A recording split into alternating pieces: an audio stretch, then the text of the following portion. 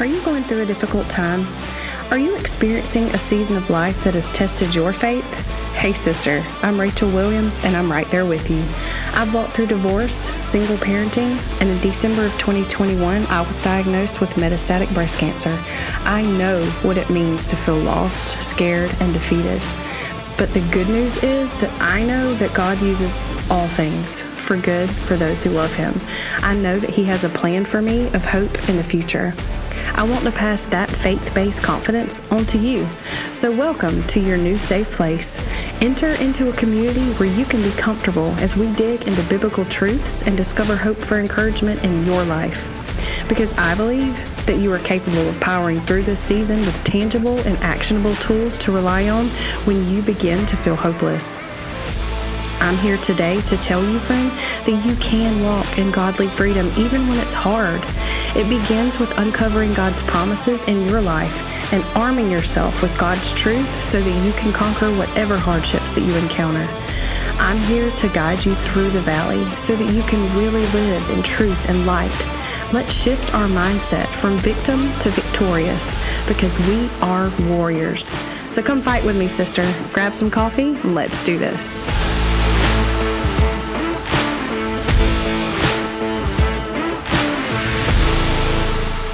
Happy Wednesday, friends. I am so glad that you could join me today. I am dragging this week, y'all, after coming off of a 4-day weekend. But let me just tell you about my weekend. I got home from school on Friday. I put on my pajamas, and I did not leave my house until Sunday morning to go to church.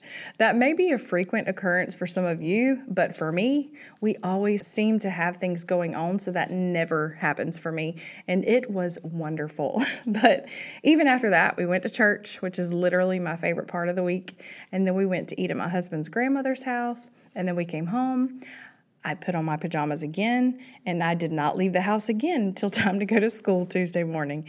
Y'all, I got so much done. We just moved, so we still had boxes on top of boxes to unpack. I'm almost finished with those. Plus, I got some much-needed snuggle time in with my little boy. The only thing missing, of course, was my girls. I miss them very much. They were with their daddy. That never gets easier for me. I still miss them every single time they leave. But overall, I feel rested and accomplished, which is a good way to feel at the beginning of another crazy busy week. But I tell you, at times when I am able to really be still and slow down and relax, my physical body is rested, but my brain, y'all, it is like a hamster on a wheel. It's like it senses the quiet and the stillness, and it feels like it needs to fill in that awkward void. You know, the situations where there's super awkward silence and you feel like you need to fill it with some kind of conversation. Well, meet my brain, the socially awkward teenage boy that lives in my head. We are in a place of transition right now in so many aspects of the word. We just sold our house and we are renting at the moment, so our next steps are heavy on my mind. Do we find land and build a house? Do we buy a house? Do we put a house on my parents' land?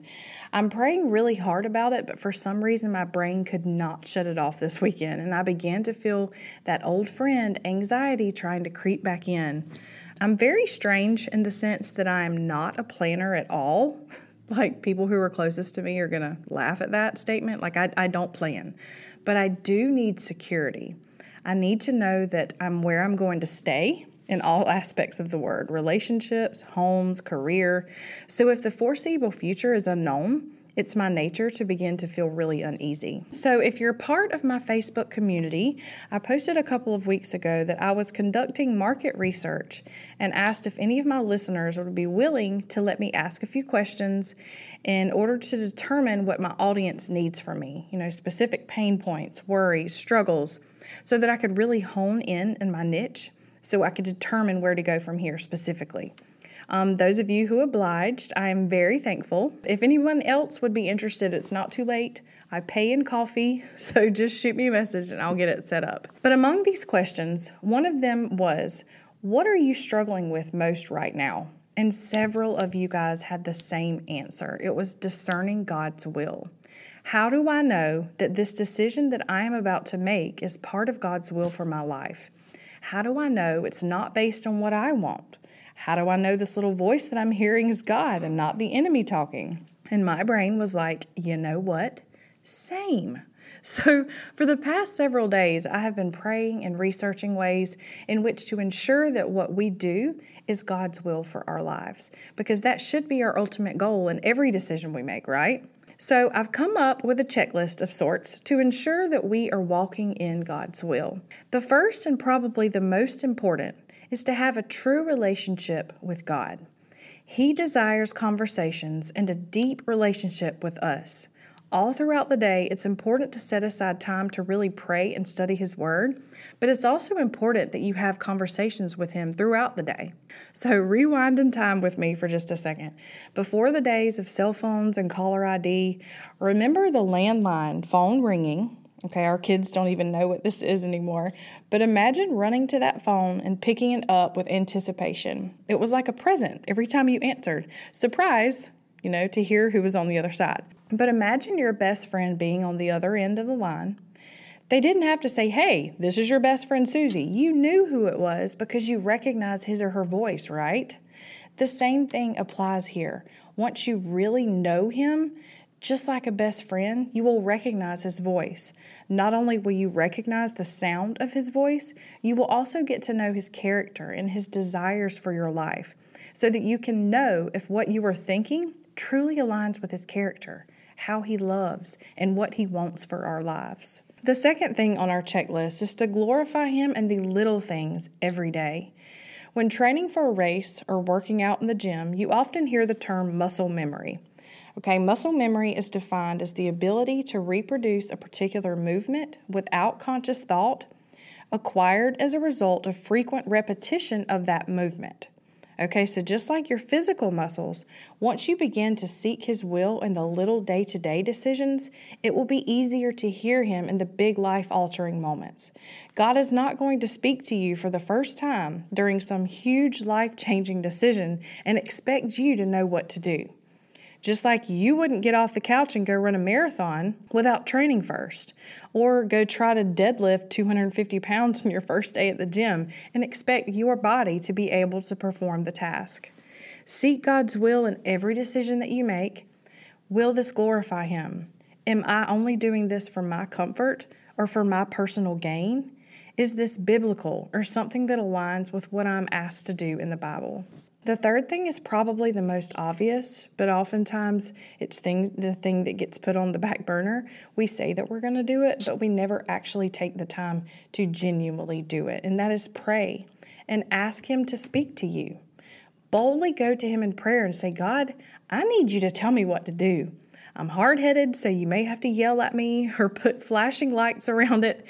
Go to the Lord in genuine conversation and ask him to speak. Tell him the pros. Tell him the cons. Tell him your worries and fears about the decision. Tell him wholeheartedly the reasons that you are struggling with making the decision. He craves a relationship with us, as mentioned before. Just as you would go to a friend with all of these things, go to him. The fourth thing kind of follows behind the third on the checklist. You have to make time to listen. Be still. If we are running and staying busy and watching Netflix and scrolling Facebook and busy, noise, but we wonder why God won't speak to us, sometimes it's because we haven't stood in the silence and given him the chance to. Pray boldly and ask for direction, and then be still enough to receive it.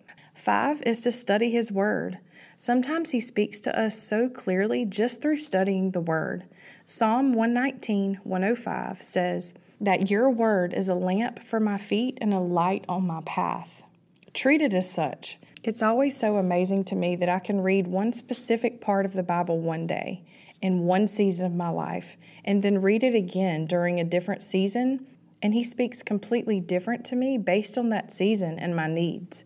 Sometimes you find the most clarity just by reading the Bible. I remember a specific time in my life when I was asking for advice from one of my mentors, and she said, "Well, have you prayed about it?" I said, "Well, a little." I said, "Have you spent time with him and his word?" "Well, no." She was very gracious about it, but I feel like she should have said, "Well, there you go, you big dummy. No wonder you have no idea what to do." Well, it sounds so obvious. Sometimes we really get caught up in the world, and we fail to do the things that we know will bring about the most clarity. We get stuck trying to figure things out on our own, which only leads to murkiness, if that is a word, I may have just made that up, and an awful lot of anxiety. It's important that we remember that we were never built to handle everything on our own, and we were not built to withstand the weight of making heavy life decisions on our own either. So I have composed a list of questions to ask yourself the next time you find yourself in one of these situations. All right, the first question is, have I asked God to speak on this situation specifically? Have I asked Him to give me an answer? All right, number 2 is, have I spent time in His Word with an open mind and heart in seek of discernment and clarity? Number 3, is this thing going to glorify God or glorify me? That's a tough one, y'all.